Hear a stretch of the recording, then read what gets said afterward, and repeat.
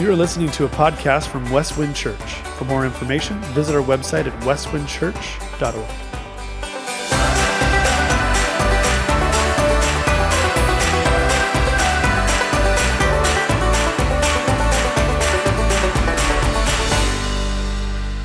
Good morning, everybody. How's it going? I hope you're having a good morning. My name is Kevin Ray, and I'm on staff here as the intern this summer. I'm just really grateful and appreciative for this opportunity to speak this morning. And so if you have a Bible, we're just going to jump right into it. We're going to be in Luke chapter 9, verses 57 through 62. So I'm going to begin by reading that. As they were going along the road, someone said to him, "I will follow you wherever you go." And Jesus said to him, "Foxes have holes and birds of the air have nests, but the Son of Man has nowhere to lay his head." To another he said, "Follow me." But he said, "Lord, first let me go and bury my father." But Jesus said to him, "Let the dead bury their own dead. But as for you, go and proclaim the kingdom of God." Another said, "I will follow you, Lord, but first let me say farewell to those at my home." Jesus said to him, "No one who puts a hand on the plow and looks back is fit for the kingdom of God." Let the dead bury the dead.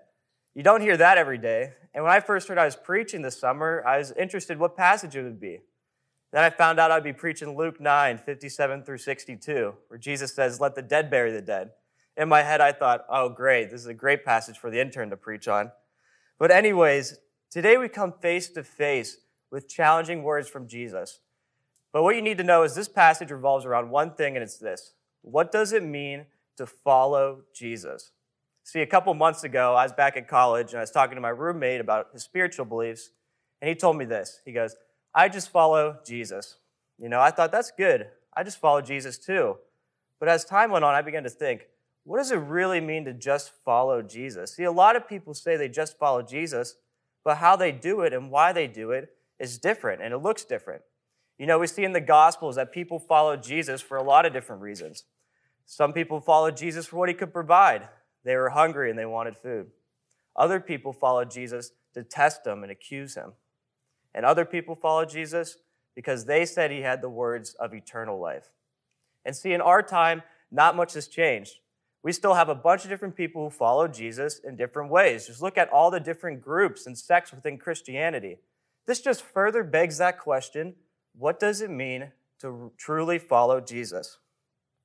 And this passage is going to answer that question by demonstrating three qualities of what it means to follow Jesus. And Luke gives us these three qualities in three different encounters with potential followers. Now, some people call these people the wannabe followers or the would-be followers, but the truth of the matter is we never know if they end up following Jesus or not. And this is intentional. Luke wants to invite readers, other potential followers, you and me, to put ourselves in their shoes and see what we would do when we're chased with these challenging words of Jesus. So the first quality I want to look at is this. Followers get out of their comfort zone. Let's look at verse 57. As they were going along the road, someone said to him, "I will follow you wherever you go." And Jesus said to him, "Foxes have holes and birds of the air have nests, but the Son of Man has nowhere to lay his head." We pick up in Luke's gospel and they're on the road. Where are they headed? Well, they're headed to Jerusalem. And in Luke's gospel, Jerusalem always means the cross. But we'll talk about that later. But we find ourselves in Luke's gospel in a portion called the travel narrative.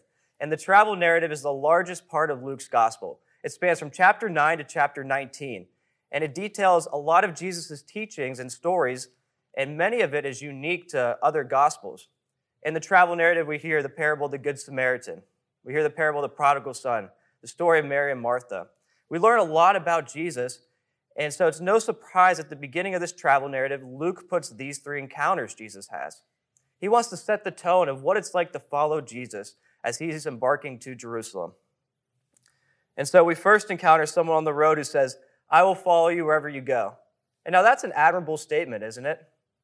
But it's a lot easier to say than to do. It's a bit naive when we think about it, isn't it?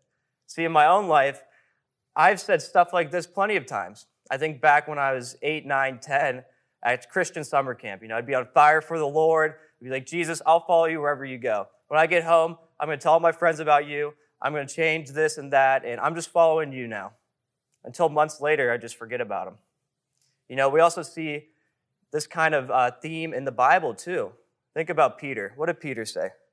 Peter said, "I will never desert you," to only find himself famously deserting Jesus 3 times that night. And so Luke makes it clear from the beginning that following Jesus is not easy. The Son of Man has nowhere to lay his head. He doesn't have a place to lay his head. This is difficult. This is hard. This is costly. Following Jesus is not easy. Notice this. Jesus didn't tell the man that he could not follow him. Instead, he told him what following would be like, instead of painting some glamorized version of it. Jesus is saying, do you know the full implications of what you just said? To go wherever I go? Remember, he's going through the cross, Calvary. Now, Jesus isn't literally expecting those who follow him to become homeless. We saw a few weeks ago in Luke 7 with Jesus and the man with a legion of demons. Jesus freed this man from his demons, and he told him, go home. Tell everybody what God has done for you. So he isn't telling us to become homeless. So what are you getting at, Jesus? What's the point here? And the point is this. Jesus is telling us that following him is not always going to be comfortable. And to follow Jesus requires us to get out of our comfort zone. You know the notion of a comfort zone, right? That picture of home. Think of that image of home. There's no place like home, right? And, home base. Think about somewhere where you don't want to be. What do you say? I just want to go home. I'm uncomfortable here. Having my place is a very important thing for many of us. Yet this way of thinking has got to fall away. It cannot be the dominant concern in our life. We cannot just be concerned about if we're comfortable and relaxed. This isn't about us now. We're following him. And so following Jesus will not always be comfortable. He calls us out of our comfort zone. Why? So we will grow. Because how will you ever grow in your comfort zone? Think about that. Jesus didn't come so that we could remain the same. No, he came to give us a new life, to transform us. And that new life happens at the end of our comfort zone. To better understand this, let's look at Abraham. See, Abraham had this encounter with God where he knew his life couldn't be the same. Abraham's faith required him to surrender his old way and leave the land he was raised in and comfortable with to follow God. He didn't even know where he was going, but he knew he couldn't stay. He knew he just couldn't stay in his comfort zone, and he knew this encounter with God was so real that he just had to go. In Genesis 12, we see that Abraham went as the Lord had told him. Abraham went. Abraham left his home. He considered the cost and went from comfort to costly. And this call that Abraham had is the same call we see in this passage this morning. And could we do an assessment for just a moment? Is there any cost in your life for following Jesus? Have you even considered the cost? This summer, I got to witness the cost. I got the chance to serve with the VBS team. And let me tell you, those of you who were involved, you guys went all in. It was incredible. During the pandemic, it would have been comfortable. It would have been easy just to cancel VBS and say, see you next year. But no, that's not the case, right? We decided we're going to have VBS no matter the cost. We're going to try this Zoom thing out online, and we're going to put together our own curriculum from the ground up. It wasn't easy. It wasn't comfortable. But it was worth it to spread the message of Jesus. And this example just kind of shows you the cost through serving.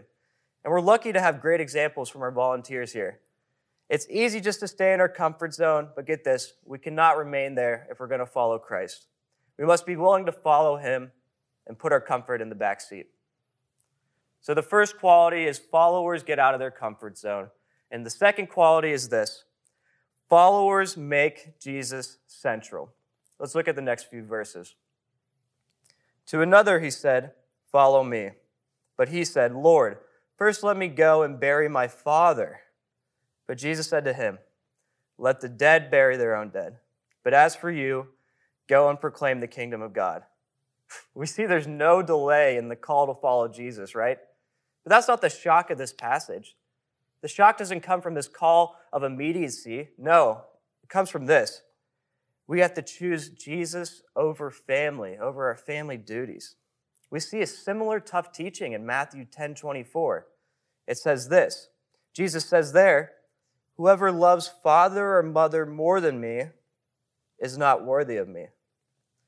And whoever loves son or daughter more than me is not worthy of me. And these tough sayings from Jesus, they're like a slap in the face, but it's a slap that's supposed to wake you up, to shock you into a new level of awareness. Now, is Jesus encouraging a low view of family, spouses, siblings, children? No. This is the same Jesus who calls us to compassion of even our enemy. This is the same Jesus who rebukes the Pharisees in Mark 7 for their neglect of their parents. So what gives here, Jesus? What's he getting at? And so to answer what he's getting at in these tough passages, I want to look at this from two different angles. First, what it says about Jesus, and second, what it says about us. So what do these tough sayings say about Jesus? And let's do a thought experiment for a second. Could you imagine any other religious leader or founder saying such a thing?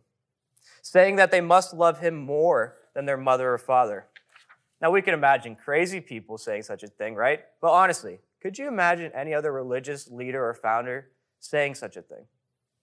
Could you imagine Muhammad saying such a thing? I couldn't. I could maybe see him saying, unless you love the Quran and its teaching more than your mother and father, then you're worthy. What about the Buddha? Could you imagine him saying such a thing? Seems not to me. I could see him saying, unless you love the Eightfold Path and its teaching more than your mother, father, then you're worthy. What about Moses? Could you imagine Moses saying such a thing? It seems not to me. Perhaps he would say, unless you love the Lord or the Torah, then you're worthy. The thing is that none of these figures, and to their credit, would ever say, unless you love me more than the most lovable things in the world, then you're worthy. But this is exactly what Jesus says, and it makes all the difference. This is because Jesus is not just another religious founder or leader. Jesus isn't just another prophet. No, he's the one that the prophets testified to. Jesus is not just another religious leader or founder. He's the Son of God. And what emerges from these tough sayings is C.S. Lewis's great point, and it's this. Jesus compels a choice like no other person in history has. Either Jesus says who he says he is, or he's a bad man. We must make a decision about Jesus. You can say he's crazy. You can say he's insane, but you can't take this middle position that many people do today. We cannot just domesticate Jesus to a religious teacher. We cannot be in a position where we take some of Jesus' teaching, some from the Buddha. We can't just like Jesus to this and that degree.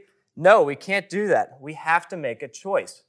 Either he says who he says he is, and we're with him all the way, or we should be against him. And if you think I'm putting words into Jesus' mouth here, this is the same Jesus who says, either you're with me or against me. Either you gather or you scatter. And this is why today we're put on this uncomfortable ground, but it's holy ground, because we need to make a decision about Jesus who would say such a thing. So now once we make a decision about Jesus, what does this passage say to us now? And this is what it's going to say. Once we say that Jesus, that he is who he says he is, every other claimant to supremacy in our life must fall away. Everyone has some set of values that they consider the greatest. We are involved with thousands of different things and make decisions about this and that, but there will ultimately be one thing that we desire above all. There will be one center of gravity in which everything else revolves around. Maybe it's money. A lot of people are being honest. You'd say, yeah, that's it. That's my center of gravity. That is what every other decision in my life relates to. Maybe it's not money. Maybe it's power. Some people don't care about money, but they love seeking power. They love calling the shots. They love being in a position above others. Maybe it's not money. Maybe it's not power. Maybe it's the esteem of others. It's so important for many of us that we're liked, isn't it? Just look at social media. We care so much about how many followers and likes we have. In our culture, we spend so much time worrying about what other people think about us. I worked as a camp counselor, and I saw this all the time in high school students. And they were so paralyzed with anxiety because they were just worried about what people thought about them and who they hung out with. That this was the main focus in their life. This was their center of gravity. But we can't just spend our time living in the minds of other people, can we? Maybe it's not money. Maybe it's not power. Maybe it's not the esteem of other. Maybe it's your family. See, that's what Jesus is getting at in this passage, isn't he? See, in Jesus' time, family was such a central thing, such a sacred thing in one's life. And not much has changed nowadays, has it? So now hopefully you see that all these things I've just listed, they're good. I'm not saying for a second they're all bad or you should not be concerned with them. Money can be used for great things. Power can be used to influence others. Your family, as far as I'm concerned, is the greatest family out there. Whether you grew up in a good family or not, you can't deny the effect a family can have or the influence it has. So realize that none of these things are inherently bad. But with that in mind, let's get to the heart of this situation. Whenever you place one of these things as the absolute center of gravity in your life, everything else will go wrong. Whenever you attach yourself to one of these things with absolute tenacity, absolute devotion, everything else will fall apart. This is a hard truth, I know. Look at the things we just talked about. But we need to listen to Jesus here. Because what's Jesus telling us? He's telling us the thing is we must make him the center of our life. And when that occurs, our relation to all these other things will fall into correct alignment. It's only when Jesus is the center of your life that you can love your family to the max. It's only when Jesus is the center of your life can you properly use your money to the max. It's only when Jesus is the center of your life can you use your power to positively influence people to the max. And this is what Jesus means today. Not that you should hate your family or your wealth, but you should detach yourself from them lest they become idols. And only if we do that are we ready for mission. Only if we do that are we ready to go and proclaim the kingdom as this passage talks about. So in this second conversation, Jesus is prompting us to make a decision about him. He's given us no delay. And once we decide that he is who he says he is, we must make him the center of gravity in our life. See, again and again in the Bible, we're called to make God and God alone our focus. And he doesn't want us to be unconcerned about everything else, but rather place him unambiguously first. So we looked at the first quality was followers get out of our comfort zone. We just looked at the second quality, that followers make Jesus central. Let's look at the third quality now. And the third quality is followers continue moving forward. Let's continue reading. Another said, I will follow you, Lord, but first let me say farewell to those at my home. Jesus said to him, no one who puts a hand to the plow and looks back is fit for the kingdom of God. So the final quality is a challenge. It's a challenge to continue moving forward. Once God has saved us, we cannot look back. It's foolish to look back when you're plowing. But however, how often when we start something do we look back? In my own life, since I've decided to follow Christ, I've looked back plenty of times. There's been things where I'm like, I'm done with this. I'm following you, Lord, wherever you go. And then I look back. And the thing about looking back is it can haunt you. Your past can haunt you, and it can prevent you from moving forward. You can come to the point where you go, I don't even want to look ahead anymore. But what does Jesus tell us here today? He tells us to keep moving forward. God did not send his Son into the world to condemn it, but to save the world through him. So we must not focus on our past, but focus on the one who came to save us. Continue following him. This summer has been a major step forward in continuing for me. If you would have told me a few years ago that I would be interning at a church, I'd say this, you're crazy. But I'm glad I'm wrong. I'm glad I got this opportunity to serve this summer. I learned a lot and I grew a lot through a lot of unique experiences. And I just want to say thank you, Westwind Church.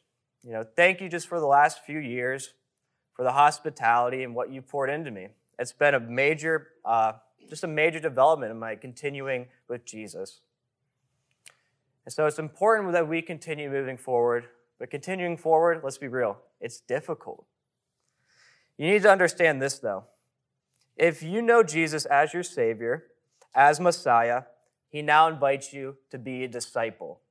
And a disciple is this, a student of life. And students, they're not expected to get it right the first time. And as a student, you're learning. Now, when you're a student, you first and foremost have this posture of humility. You need to say, I'm learning.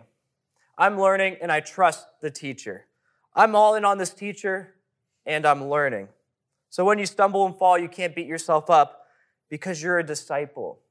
You're learning. You keep moving forward. Now, the tension you feel as a disciple when you don't know what to do in certain situations, just shows you're being true to the call. Some people would say tension is trouble, but I'll tell you this. If you didn't have tension in your walk, then you'd be in trouble. Tension means you're in the game. It shows you're pushing your boundaries and getting out of your comfort zone. And if you're truly going to be a follower of Jesus, then you will face tensions. It's not only normal, but it shows you're moving forward. Following Jesus is a lifelong relationship where you're continually learning every day. See, we talked earlier about Peter's denial of Jesus. He said, "Lord, I will never desert you," to deny him 3 times. He messed up. And if we're honest, how many times have we been in Peter's shoes? I know I've been there a few times. Peter knew it. He blew it. He ran away. We see in John 21 that he's fishing. He's back to his old trade. Peter's probably saying, "I'm done. I messed up. I can't keep doing this." But then Jesus shows up. What does Jesus say to him? Let's read this. Jesus said to Simon Peter, "Simon, son of John, do you love me more than these?" Talking about the fish. And he said to him, "Yes, Lord, you know that I love you." Jesus said to him, "Feed my lambs." Jesus said to him a second time, "Simon, son of John, do you love me?" And he said to him, "Yes, Lord, you know that I love you." He said to him, "Tend my sheep." He said to him a third time, "Simon, son of John, do you love me?" And Peter was grieved because he said to him a third time, "Do you love me?"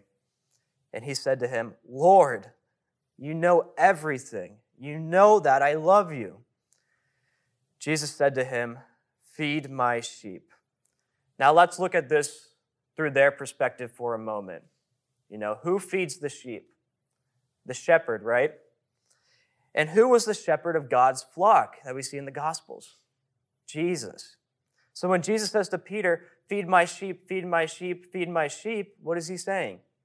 He's saying, "Be like me, be like me, be like me." Jesus is saying this, "You've made mistakes, Peter. It's okay. You're a sinner.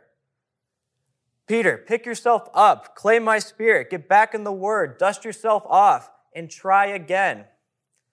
And so when you leave here today or when you go out into the world and you face tensions of being a disciple and you come face to face with a situation by what you say or what you don't say, you deny Jesus, let Jesus pick you up like he did Peter here. Dust yourself off, seek forgiveness, and get back in the game. So as we're closing, what does it mean to follow Jesus? I think this passage really answers that today. We saw the 3 qualities of what a follower needs to have. The first quality is that followers get out of their comfort zone. The second quality is that followers make Jesus central. And the final quality is that followers continue moving forward. And today, we've looked a lot of the cost of following Jesus, and it can seem weighty, right? But when preparing this sermon, something that Dallas Willard said really just caught my attention. And he writes about how we count the cost of discipleship, but we often forget to count the cost of non-discipleship, of not following Jesus. And not following Jesus cost us the abiding peace and the abundance of life that he came to bring. This cost of not following Jesus might even be greater than the cost of following him. You see, this abundance of life is why Jesus is traveling on the road in the beginning. This is why he's having these encounters with these potential disciples. We see in Luke 9:30 through 31 why Jesus is headed to Jerusalem. So I will read that real quick. So Luke 9:30 through 31 says, "And behold, 2 men were talking with him, Moses and Elijah, who appeared in glory and spoke of his departure, which he was about to accomplish in Jerusalem." Now in verse 31, we see this word departure, and that's an interesting word. Why? Well, departure in the Greek is the word exodus. Yeah. So what is Luke saying? Luke's saying Jesus is going to complete his exodus. That's fascinating. Why?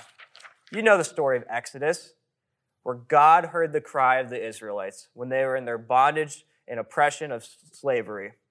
God sent Moses to confront Pharaoh and to liberate them. He took them out of Egypt into the wilderness and established a new covenant with them and gave them instructions so that they could build a tabernacle so God could dwell with them. And let me tell you this, Jesus and his exodus is very similar, but greater. God has heard our cries, so he sent his only Son to liberate us from the oppression and slavery of sin. And so now we may enter into a new covenant and be reconciled with him. That's the gospel, that's the good news, that while we were dead in our trespasses and sin, God, being rich in mercy, has made us alive together in Christ. So let us look at our life and ask, are we following Jesus? Are we following the one who's came to give us this abundant life, who's completed this new exodus? And let us receive these challenging words and allow them to transform us. Remember this, take this away. The demands of following Jesus are great because his completion of his exodus was greater. Let's pray. Dear Heavenly Father, we just thank you for this day. We just thank you for your Son Jesus, who came and completed his exodus, who came to reconcile us with you, and that so we may have a new life, an abundant life through him. And Lord, I pray that these tough words this morning won't discourage us, but rather encourage us to continue following you and see what areas of our life can we just follow you more, Lord. God, we just thank you for your Son Jesus, and we love you so much. We pray that we can continue honoring and glorifying you in everything we do. In Jesus' name, amen. Amen.